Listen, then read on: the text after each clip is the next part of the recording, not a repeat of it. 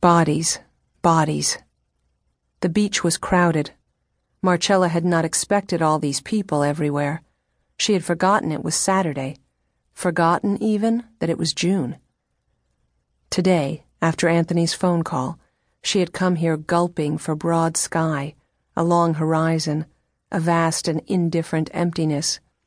But instead, the beach was alive with babies crying and children running and their parents yelling or laughing or just watching, with that look of contentment she faintly remembered from a long time ago. She veered toward the tide line, away from the massed umbrellas and beach blankets, going through a swath of tiny shells. They crunched beneath her feet, but she did not alter her path. Anthony had said, "I've got some news." His voice had been odd, solicitous and pained at the same time, and when he had said it, news, her throat had caught, and she had thought again that she hated the phone. "Tony has gotten a job," he said. "At the Cape, where he and Tony were, and she was not. A babysitting job." "Babysitting? Ahora Antonia?" She laughed with crazy relief. "See, you worry for nothing." And then he told her where. "What?" she whispered, her laughter gone. "Anthony, you can't let her." "Chella, what the hell am I supposed to say?" There was a pause, and then he went on more quietly, grimly. "She found the job herself. She didn't tell me ahead of time. We like shows of initiative." Marcella didn't keep in touch with anyone from Cape Cod. It was Anthony's place. It always had been.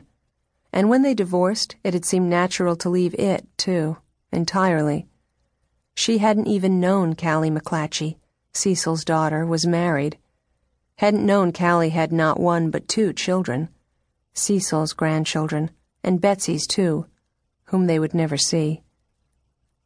Anthony said, "The McClatchy girl does need someone to help her, I suppose." "Stop it, please." "I'm sorry," he had said. "I'm sorry." And she had known he was. He was not a consciously cruel man. She walked on, mechanically down the beach. The shells were still crumbling beneath her feet. Why was it satisfying to be destructive? She resisted the impulse to stop, squat down, examine the wreckage her bare feet had wrought. Here on her beach, only a few hours from the Cape, in Connecticut. She had come to this little town blindly after the divorce. It was near the boarding school where Anthony had sent Tony, and even though Marcella had known it would not make much difference, she could not bear to stay in Boston, so far away. Now Tony was in college, but Marcella was still here, and she still could walk this beach and most days have no one recognize her. Even with all these people, she could be alone.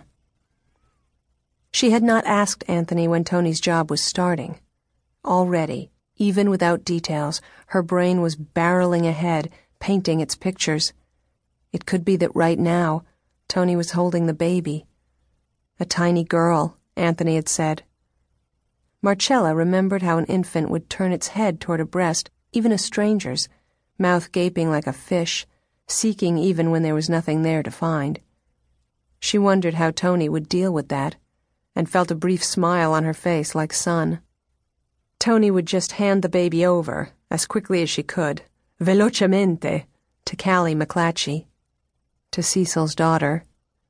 She looked like him, blonde and blue-eyed, with an open, oval face. The brother was dark, favored Betsy. Marcella remembered him, too, quite clearly. She couldn't think why. Did the baby perhaps take after him? Or in its tiny face, in the baby with whom she, Marcella, shared no blood, none at all. Could one find Cecil again? Was Tony seeing him right now, not knowing whom she was seeing? And the smile fell away. She had left the public beach by now, and though there were still people, it was quieter.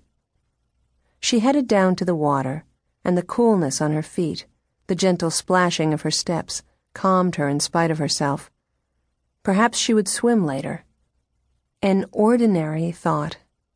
And she felt a timid swirl of resentment, because she had been having more of these small pleasures lately, coming upon them like green atolls in the endless gray sea of days, and she wondered now if she had left them behind again. Only yesterday, she had eaten some of the first sugar corn from the farm stand down the road, let the butter trickle down her chin. Then she had devoured a whole pint of local strawberries, and for the first time in a long while had felt the small thrill that comes from being alone and doing what one pleases. She had felt carefree, or at least able to pretend.